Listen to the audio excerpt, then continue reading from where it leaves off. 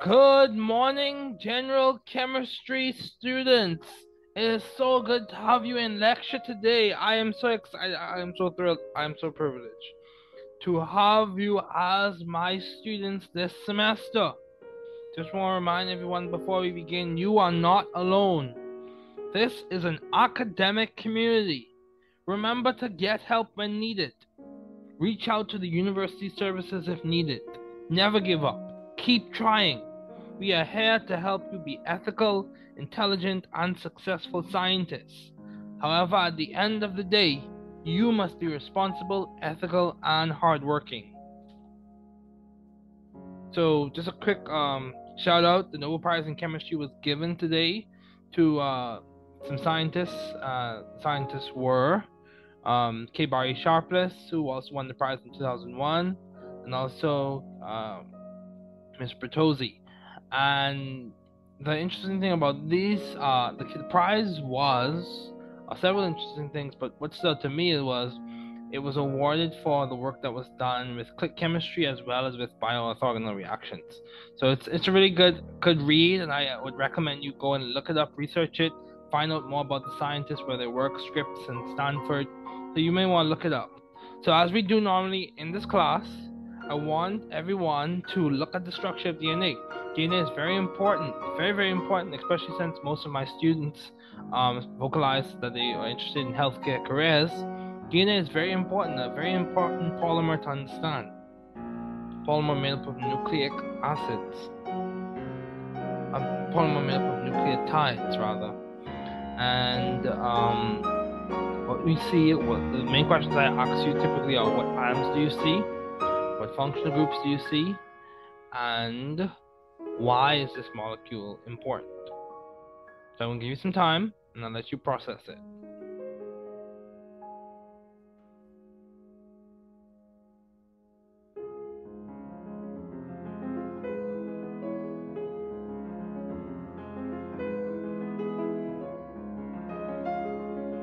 Okay, so given that we have the annotation functionality in this lecture today, I want you to look and see, if you look and see, you have the amine functionality there. You also have, I'm going to introduce you all, you also have the phosphate group functionality there. You have the hydroxyl group functionality there. That's as far as I want to go with you all today. In terms of atoms, we see we have nitrogen, we have phosphorus, we also have carbon, those represented by the bends and the endpoints right there. And we also have oxygen. And what else do we have? We also have nitrogen, phosphorus, carbon, oxygen. We also have hydrogen. Those are the main things that we have. As we talk about importance, DNA is important for several things, but we'll just mention that it's good for replication. Let me draw it a little bit better. Replication. It's important for replication. Let me erase these things so we already have those things. It's important for replication, and it's also important for proper gene expression. So the Central Dogma talks about DNA to mRNA to protein, and DNA is one of the pillars of the Central Dogma in biology. So it's very important, very, very important. So let's keep going. Okay, this is just a more detailed overview of the structure of DNA. You see there's a 5' and a 3', a 5' and a 3', 5' and a 3'. We're not getting into that. Just note it. Keep it in your mind. It's referring to the positions of those carbons, and just don't worry about it. Don't worry about it for now. So it helps us to understand the directionality of DNA, especially when we're talking about replication and stuff like that. Okay, so let's keep going. So a little bit about me. As I say typically in this class, I'm a value-driven individual who wants to make impact in society using scientific principles. My core values are respect, integrity, and excellence. So I expect you to demonstrate those every class and throughout the semester. I'm currently a adjunct faculty at the University of Bahamas. Roles I've served in: graduate student, ACS Bridge Fellow, GEM Fellow, podcaster, and author. So the objectives of this class. The goal of this class is to teach the chemistry content in an engaging manner that is relevant to the Bahamian student and digestible for their understanding. Sequence is as follows: understand the fundamental concept, practice problems relevant to understanding that concept, learn more nuanced details about each concept, and practice more complex problems that integrate the details and the fundamental understanding. So, what we're going to delve deeper into today, I'm going to give you a quick review on atomic spectroscopy, and then we're going to talk about chemical bonding. So, as we do a quick overview, I want to go through these ideas, and then we'll get into the ideas that we want to discuss that are more relevant to where we are in the semester. So, as you can see here, the question comes to mind: why is the periodic table arranged this way? Why do we have these S and P's and D's and F's? So why do we have these S and P and D and F? Let me erase. So why do we have those things there? Those are designations that come from the angular momentum quantum number, or azimuthal quantum number. And L equals 0 refers to S, L equals 1 refers to P, L equals 2 refers to D, L equals 3 refers to F. And those give us an idea of the shape of the orbital. So we're not getting on back into what we already talked about, but we use these descriptors when we're writing electron configuration. So as we move along, depending on where we are on the periodic table, we are able to know what the electron configuration is for each element. We discussed that already. So here we have a classic example. Let's look at sodium. So if you look at sodium's electron configuration is 1s2. So sodium, let me do a highlighter. Sodium, we have 1s2, 2s2, 2p6, 3s1. And if we go back, sodium will be 1s. Let me remove this a little bit to the bottom. It's going to be, sodium is going to be 1s, 1s2, 2s2, 2p6, 3s1. They're just reading it off. Okay, so let's keep going.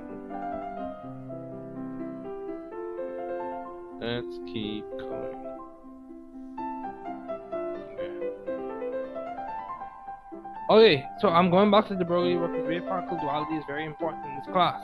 De Broglie's work is applicable to all matter. It basically said that matter has both wave-like and particle-like properties. So let's delve into atomic spectroscopy. Let's delve deeper into it. Using quantum theory, we can explain the atomic spectra of atoms. Each wavelength in the emission spectra of an atom corresponds to an electron transition between quantum mechanical orbitals. So here we see an equation that helps us calculate the energy associated with the transitions. So creating a spectrum. A spectrum is produced when radiation from such sources is separated into its different components or different wavelength components. So a line spectrum. So the difference between a line spectrum and a continuous spectrum is that a line spectrum contains only specific wavelengths. So specific, let's remember that, specific wavelengths, and a continuous spectrum contains light of all wavelengths. So let me erase that before we proceed. There we go. So a line spectrum is a spectrum containing radiation of only specific wavelengths. A continuous spectrum contains light of all wavelengths. So the Bohr model. It was based on three postulates. and those postulates refer to certain radii corresponding to certain definite energies being permitted for the electron in a hydrogen atom. That permitted orbit had specific energy and is in an allowed energy state. An energy is emitted or absorbed by the electron only as the electron changes from one allowed energy state to another. So, this is also a good point in the lecture to practice questions on Rydberg's equation. You will need that for the final. The Bohr model has limitations. It only explains the line spectrum of the hydrogen atom well, and it avoids the problem of a negatively charged electron falling into the nucleus. This is just a quick review. Now let's talk about chemical bonding. So I want you to think about 4 questions. What is bonding? Why is it important? What are the types? And what types of elements tend to participate in the different types of bonding? So bonding is a theoretical idea, and it involves the attraction of electrons of an atom to the nucleus of another atom. It is important because it provides a foundation for understanding chemical reactivity, and also is important because it is a means for elements to share, attract, or distribute electrons in order to become stable. So let's look at that again. The foundation for chemical reactivity, and then also it is a means for elements to share,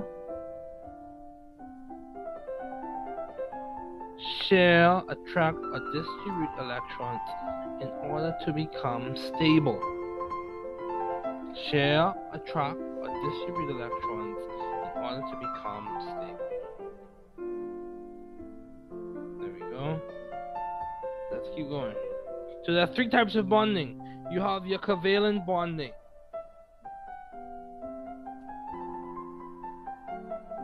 Which is the bonding between nonmetals and nonmetals. Covalent bonding exists on a spectrum in which you have non-polar covalent to polar covalent, be able to assign things along that spectrum using the Pauling scale of electronegativity. You also have ionic bonding, which occurs between nonmetals and metals, between cations and anions. And ionic bonding is very specific.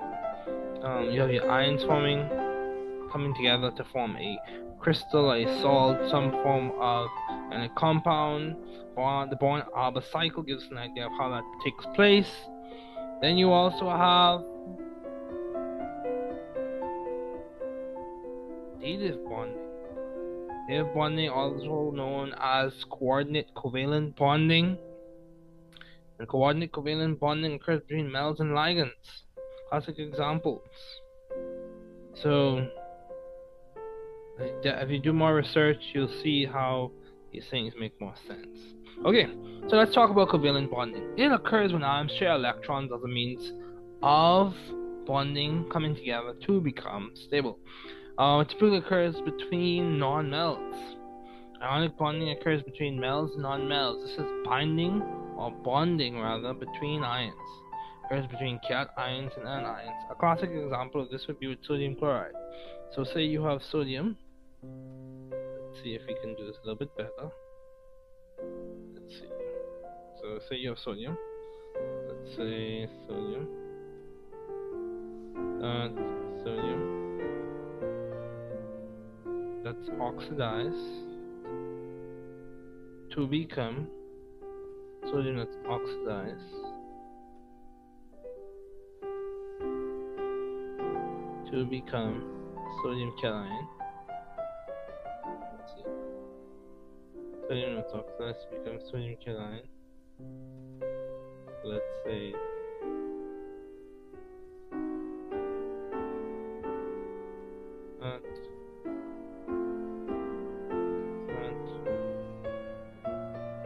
and then chlorine, that's reduced. Chlorine gas, that's reduced. And chloride.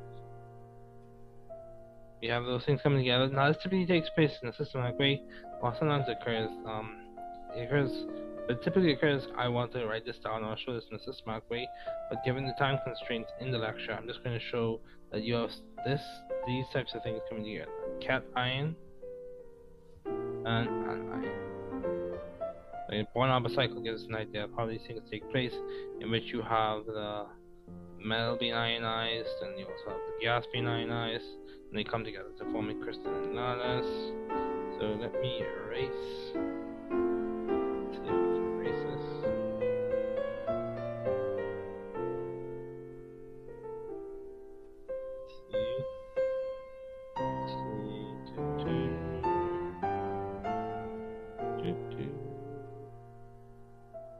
Let's see if we can erase this.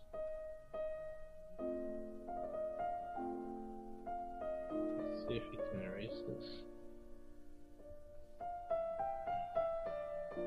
Almost there. Let's see, we're almost going to erase this.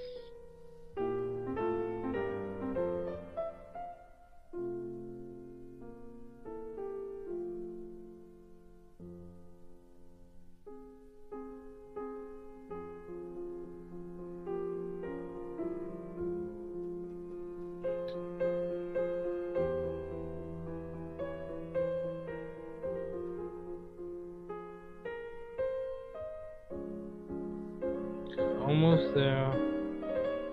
Just want to erase this.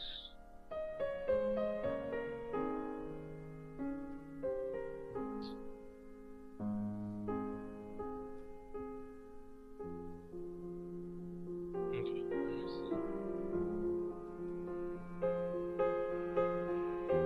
Let's see if I can erase her. There we go. Boom. It's erased.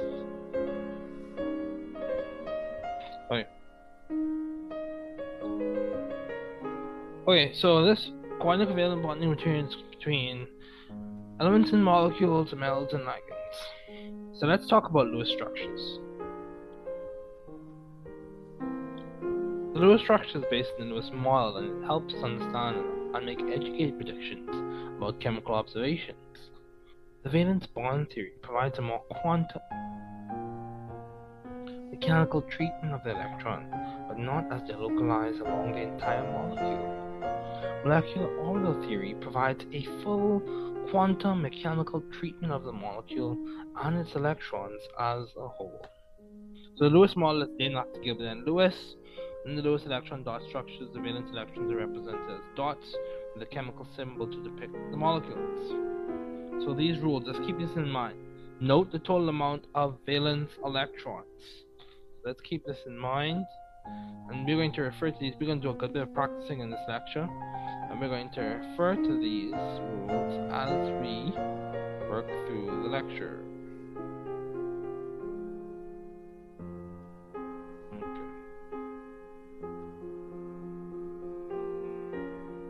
Okay.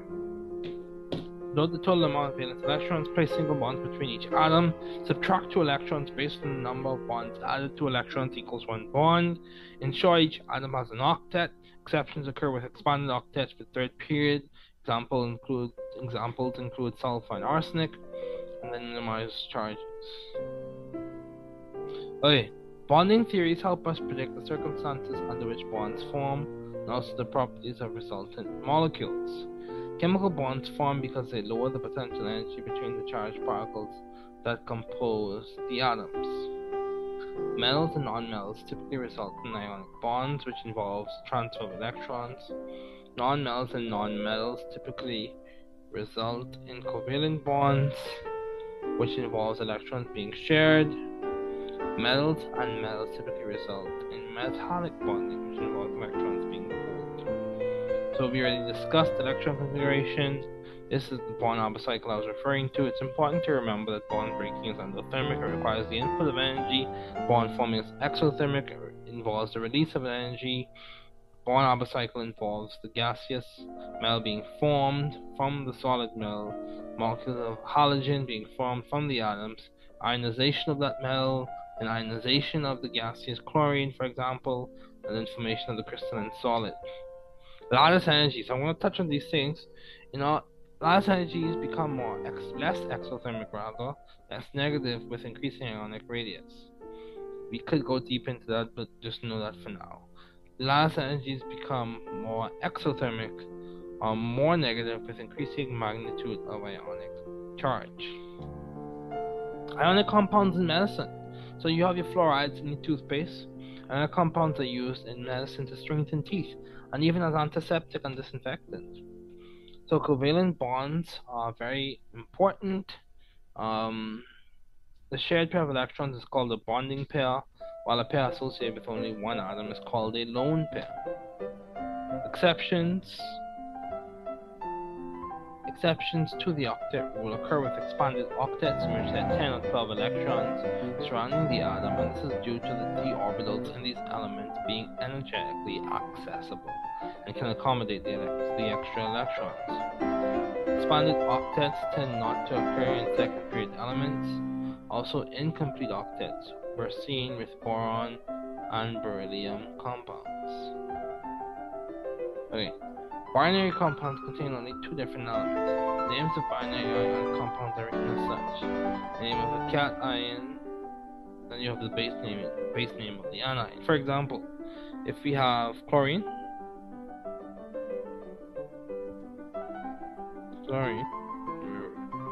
and we have an ionic compound that's made up of chlorine and sodium. I just have them in brackets for just so you can see the separation. Let me just draw these brackets just a little bit so you can see the separation. So we have that. And so, name of the cation is going to be sodium.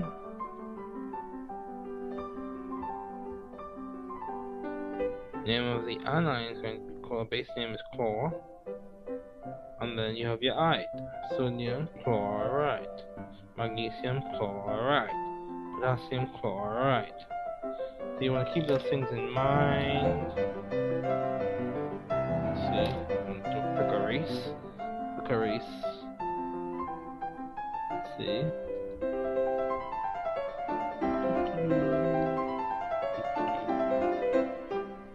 Quick erase session.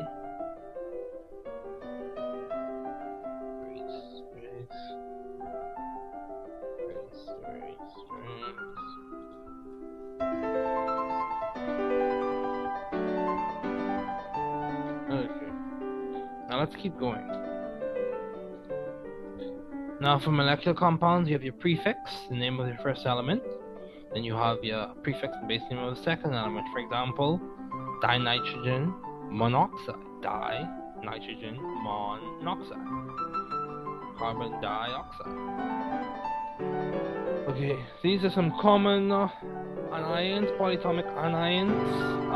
The ones I want you to really focus in on are common ones: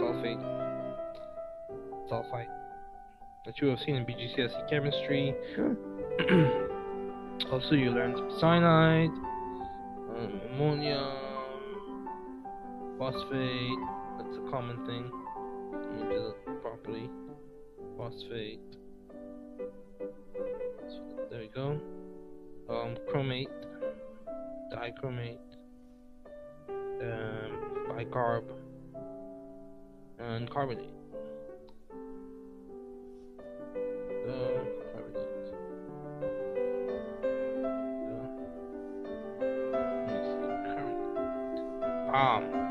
There we go.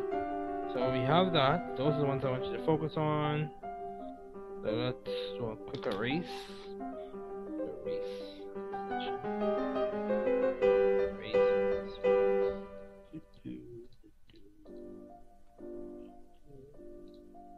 Okay, let's keep going. Resonance structures. Remember I gave you the analogy of the peach, nectarine, and plum? So we had the nectarine in the center, we had the plum on this side, and then we also had... Now I adapted this analogy. And then we had the peach, plum, nectarine. Now these are not chemical formulas or chemical symbols, because just bear with me for the analogy sake, for the sake of the analogy. You have your nectarine, you have your plum, you have your peach. So the resonance hybrid is the best qualitative descriptor that we have to describe how the electrons are arranged or situated on the molecule. Lewis electron dot structures are powerful when it comes to predicting things. It gives us a good idea of what's taking place. Of course, you can do a little bit more with computational chemistry. However, resonance structures give us an idea of they allow us to account for the fact that electrons don't exist in one spot all the time. So they give us an idea of the fact that electron cloud is delocalized. But the main thing I want you to remember is the resonance structures just show where the electrons can be. They provide descriptions of where the electrons are. When we have things like double bonds and single bonds existing in one molecule, we understand that electrons are delocalized. So it's important to be able to represent them as best as possible. And the hybrid is a general qualitative description of the position of the electrons in a molecule. When you justify bonding calculations and bonding degrees with like quantitative descriptions, that's a whole different discussion. But for now, let's keep this in mind. The description of where things are in the molecule. So let's erase.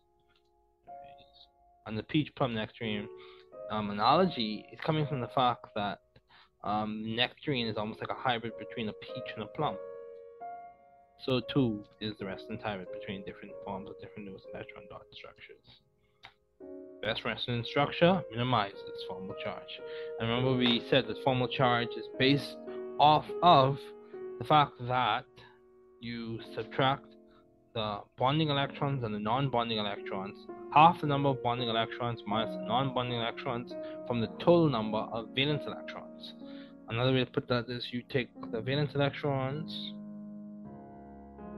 and you subtract the dots in the Lewis electron dot structures plus the sticks, and the sticks represent the bonding electrons. Valence electrons equals, not equal, that gives us an idea of the formal charge. Okay, let's see, let's erase. Yeah, it takes a while to really erase properly.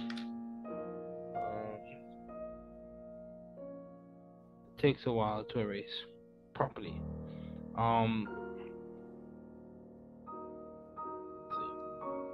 So guys, I'm going to the lecture is going to end soon. However, I just want to erase and then we can keep going. Let's see. Just erase. I'm going to do some structures, give you solutions to some of these Lewis electron dot structures at the end of the packet. Then I will create another video for you in which we discuss these things. Let's go. See? So let's go to the packet. There we go. So this is what I wanted to get us to get to today. So I'm going to give you the Lewis electron dot structures for all of these. Okay. So let's go.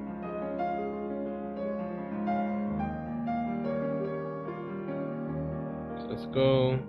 So methane, CH4. So we accounted for the fact that it has.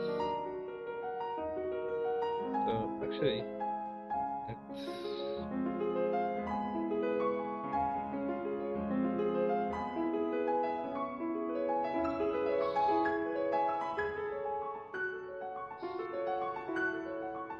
see if we can do this differently better. Expand this. There we go. Plus C.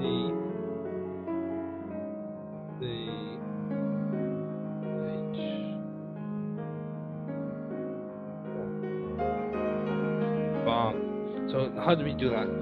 So the total number of valence electrons is going to be 4 plus 4 is 8. We put single bonds between each atom. We have 4 single bonds. Each single bond represents 2 electrons because it's a bonding pair. 8 minus 8 is 0. We don't have to worry about minimizing charges in this instance, because the formal charge of every atom on this thing is 0. Valence electron of hydrogen is 1. Half the number of bonding electrons is going to give you 1. There are no non-bonding electrons, there are no lone pairs on this thing, so you end up with a formal charge of 0 for all of the hydrogens. And for carbon, you have 4 valence electrons minus the half number of bonding electrons is 4. 4 minus 4 is 0.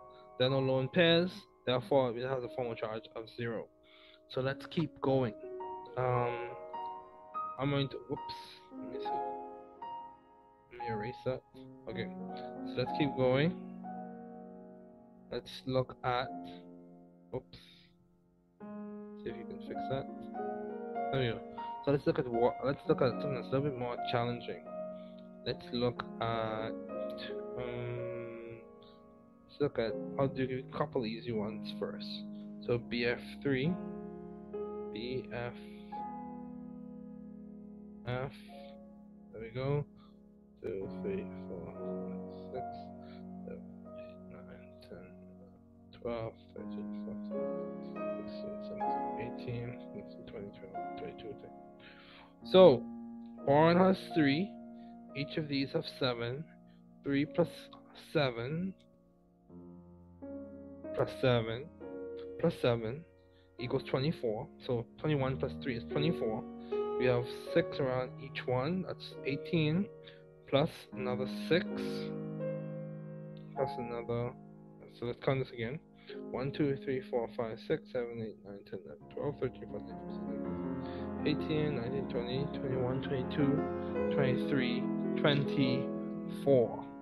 So that's an example of the structure that we have for boron trifluoride, and I will continue with this discussion a little bit later, but this is where we are for now. I plan to fill out this worksheet for y'all on another video, but this is where we are for now. Keep practicing the problems, and the next video will be uploaded shortly.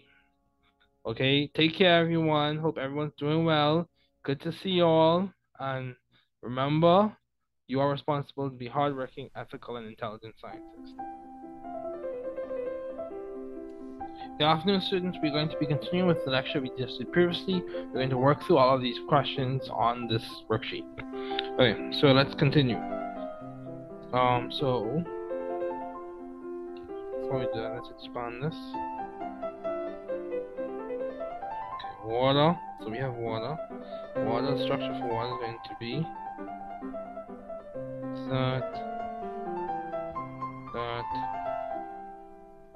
that. So you have water. Go through the process, write your structure. So let's keep going. Keep going. CO2.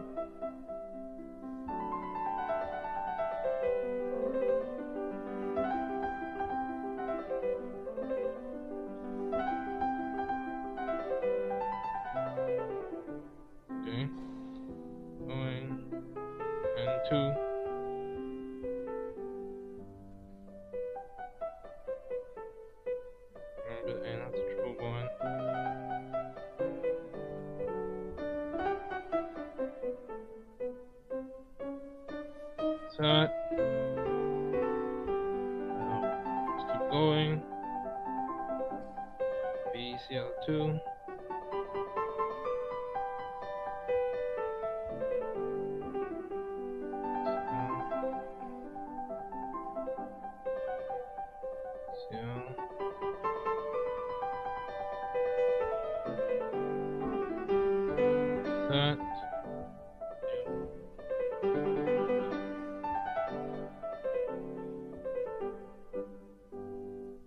Too small for an octet. Okay. Okay. That's all number 4, so it's too small for octet, so don't worry about that. Let's keep going. BF3.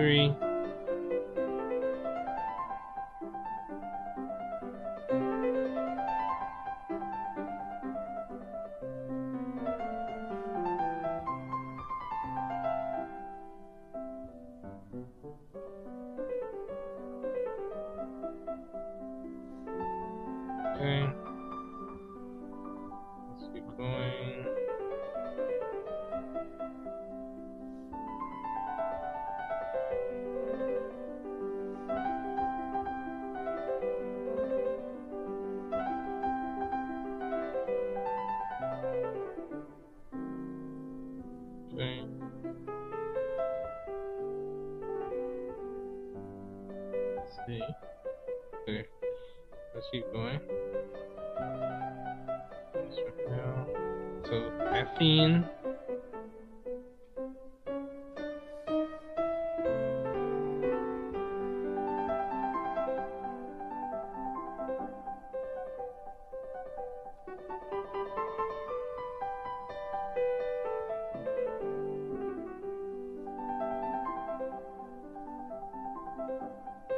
Okay, so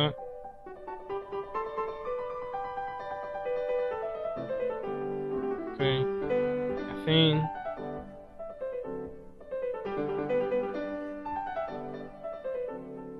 Two minutes and 3D.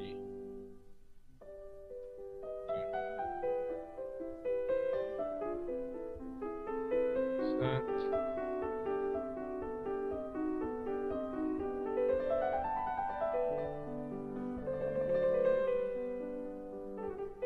And you can pause the video and rewatch it and go through the steps and see how I work these things out.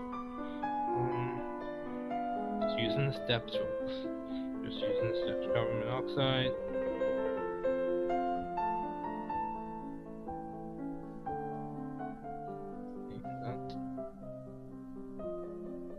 That.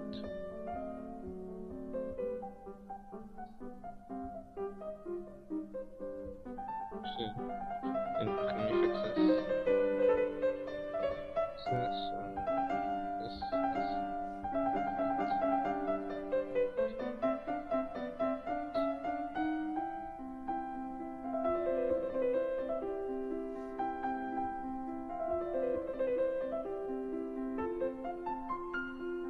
And this has a formal charge of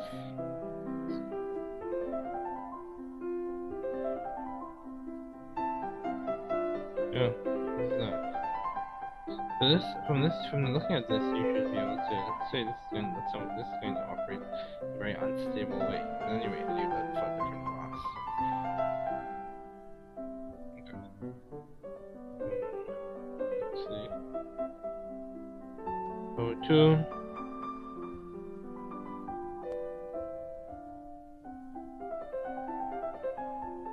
Okay. Yeah, that's not what it does. We can try that again. Set.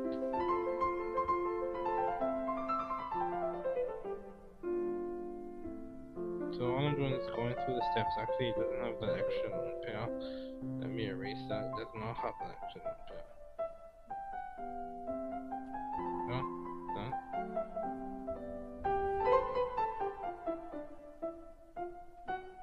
Set.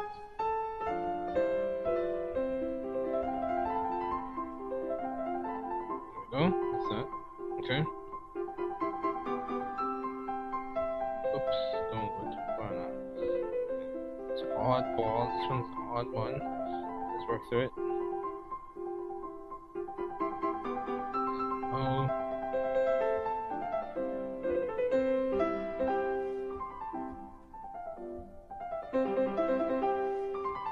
That. That. That's that. That's the structure for NO. So let's keep going. Almost there. Let's see.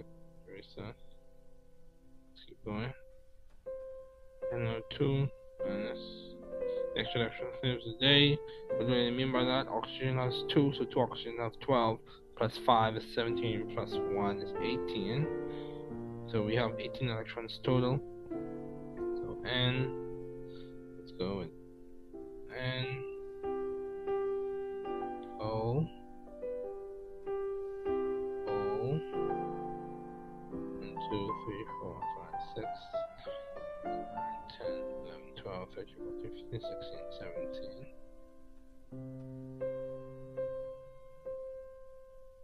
Oops, that's not the proper thing. Yeah. Wait, let's see. 1, 2, 3, 4, 5, 6. Okay. So I'm trying to go 0. That's that. That's minus. So that's not the correct. That's not the best descriptive, best structure. So let's fix this. Like that. Put that like that. Put that like that. Let's see. These. No, let's see. That. So that's that.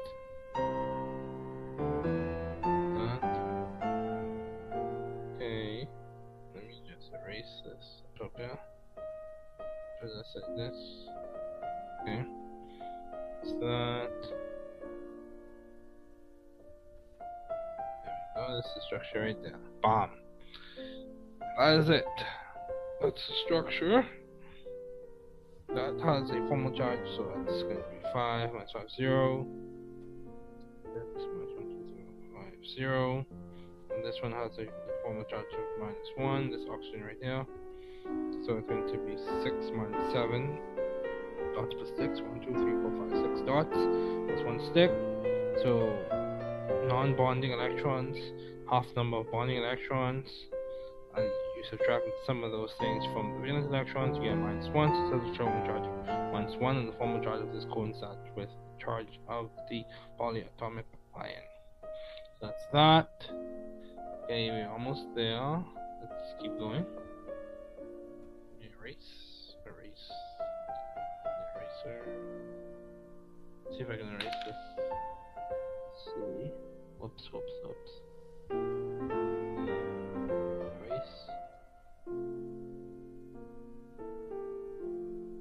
Let's make sure that's as clean as possible.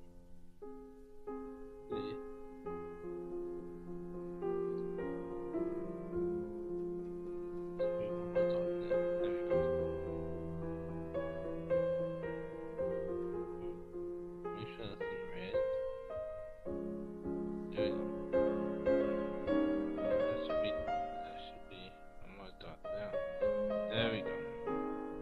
Two non-bonding pairs.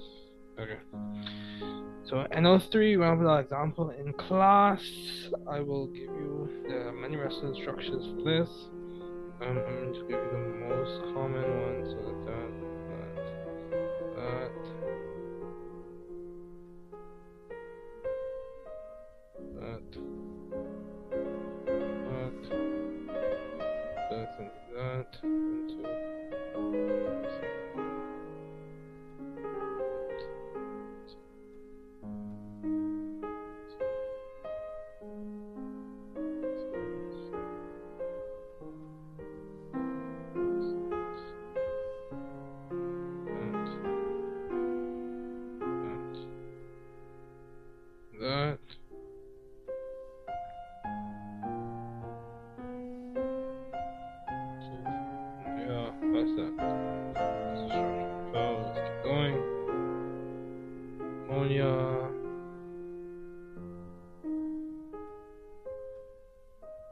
Tetrahedral because of its known pair. We'll get into molecular geometry later, electron geometry later, molecular geometry, rest, but we'll get into all that later.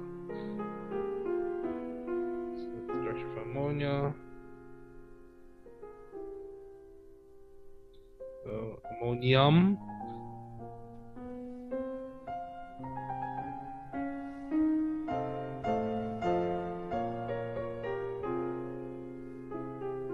That.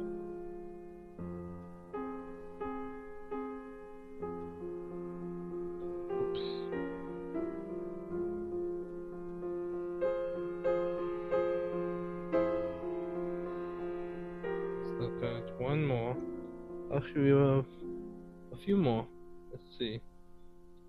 Ozone. Let's look at some challenging ones. Ozone is one we can look at. And sulfur hexafluoride. Let's do ozone.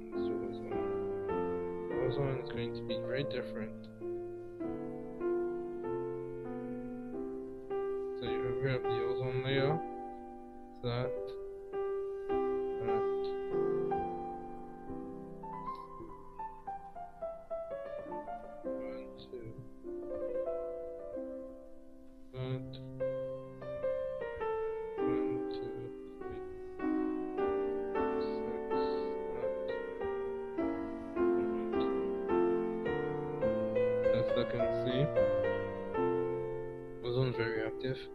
see if everything is 0. That one's 0. This one's -1. Okay. So you have to fix this.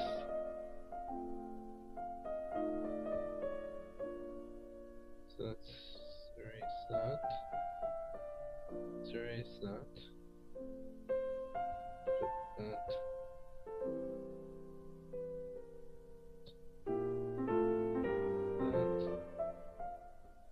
Let's erase that.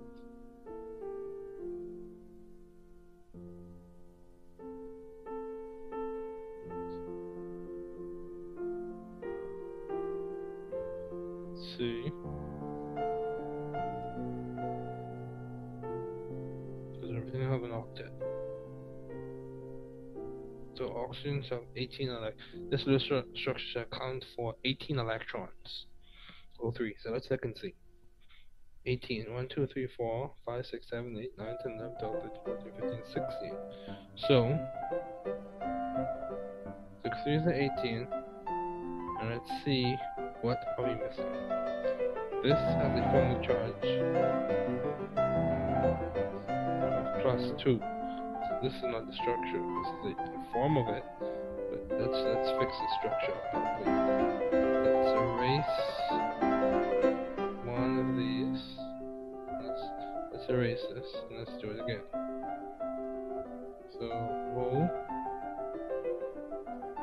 So do a start sequence. That. So let's see.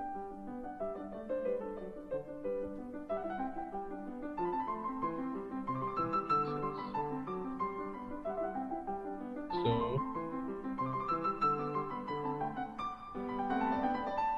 let's see if we remove this.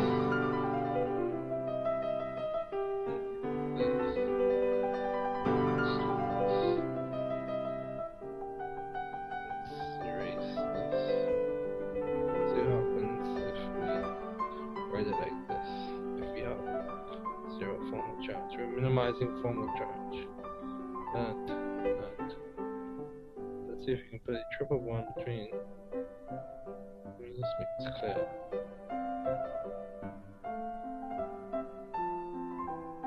That. And these lines line up where I like them to. Let's see that. And then.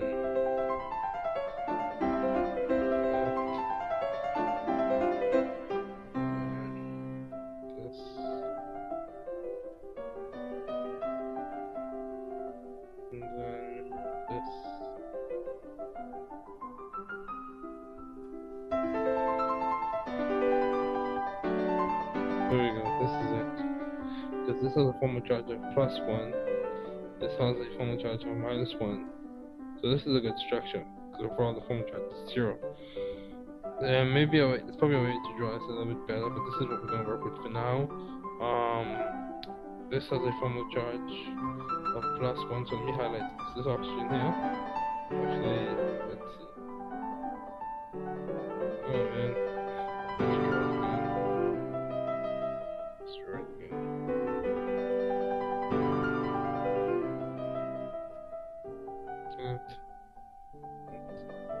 Yeah.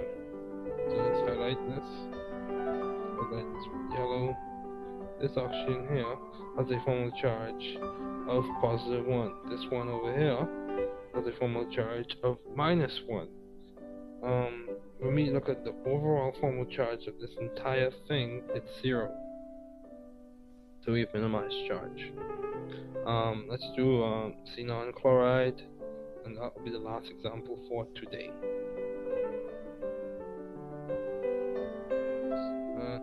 Actually, before we get to that, let's drag this. Let's do a quick one. Let's do one that's trigonal bipyramidal. Let's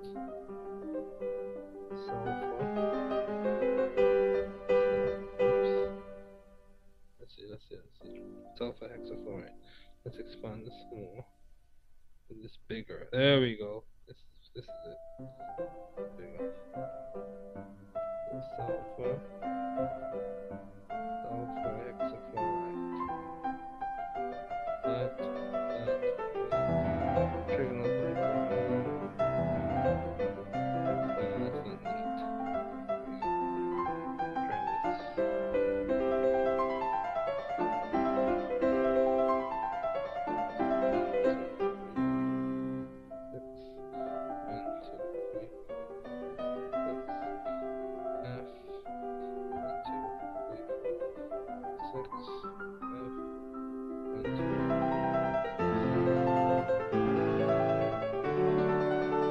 That's that.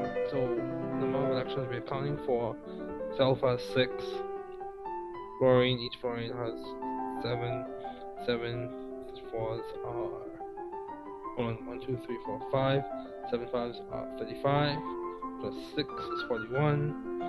So we have 1, 2. So you have 6 around each 6 dots or 6 valence electrons that are represented in the electron dot structure. Each fluorine, so 6, 1, 2, 3, 4, 5, 30. So we're aiming for 41. So we have 30 dots. 1, 2, 3, 4, 5, 30. Let me make sure I counted these things properly. So for fluorine is a halogen.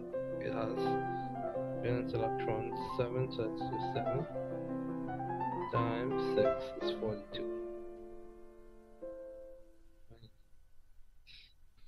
Let me erase this. 7 times 6 is 42, plus 6 is 48. So 48 is what we're aiming for. I misspoke. So 48 is what we're aiming for. Remember, sulfur has an expanded octet. So 1, 2, 3, 4, 5. 1, 2, 3, 4, 5. Oh, I forgot. Let me see. 1, 2, 3. Oh, I forgot a sulfur. I forgot a fluorine. That's the reason why this. It looks like it's going to be octahedral, not trigonal bipyramidal. That's the reason why I was drawing it this way. It's not trigonal bipyramidal. It is octahedral. So let me get my pen.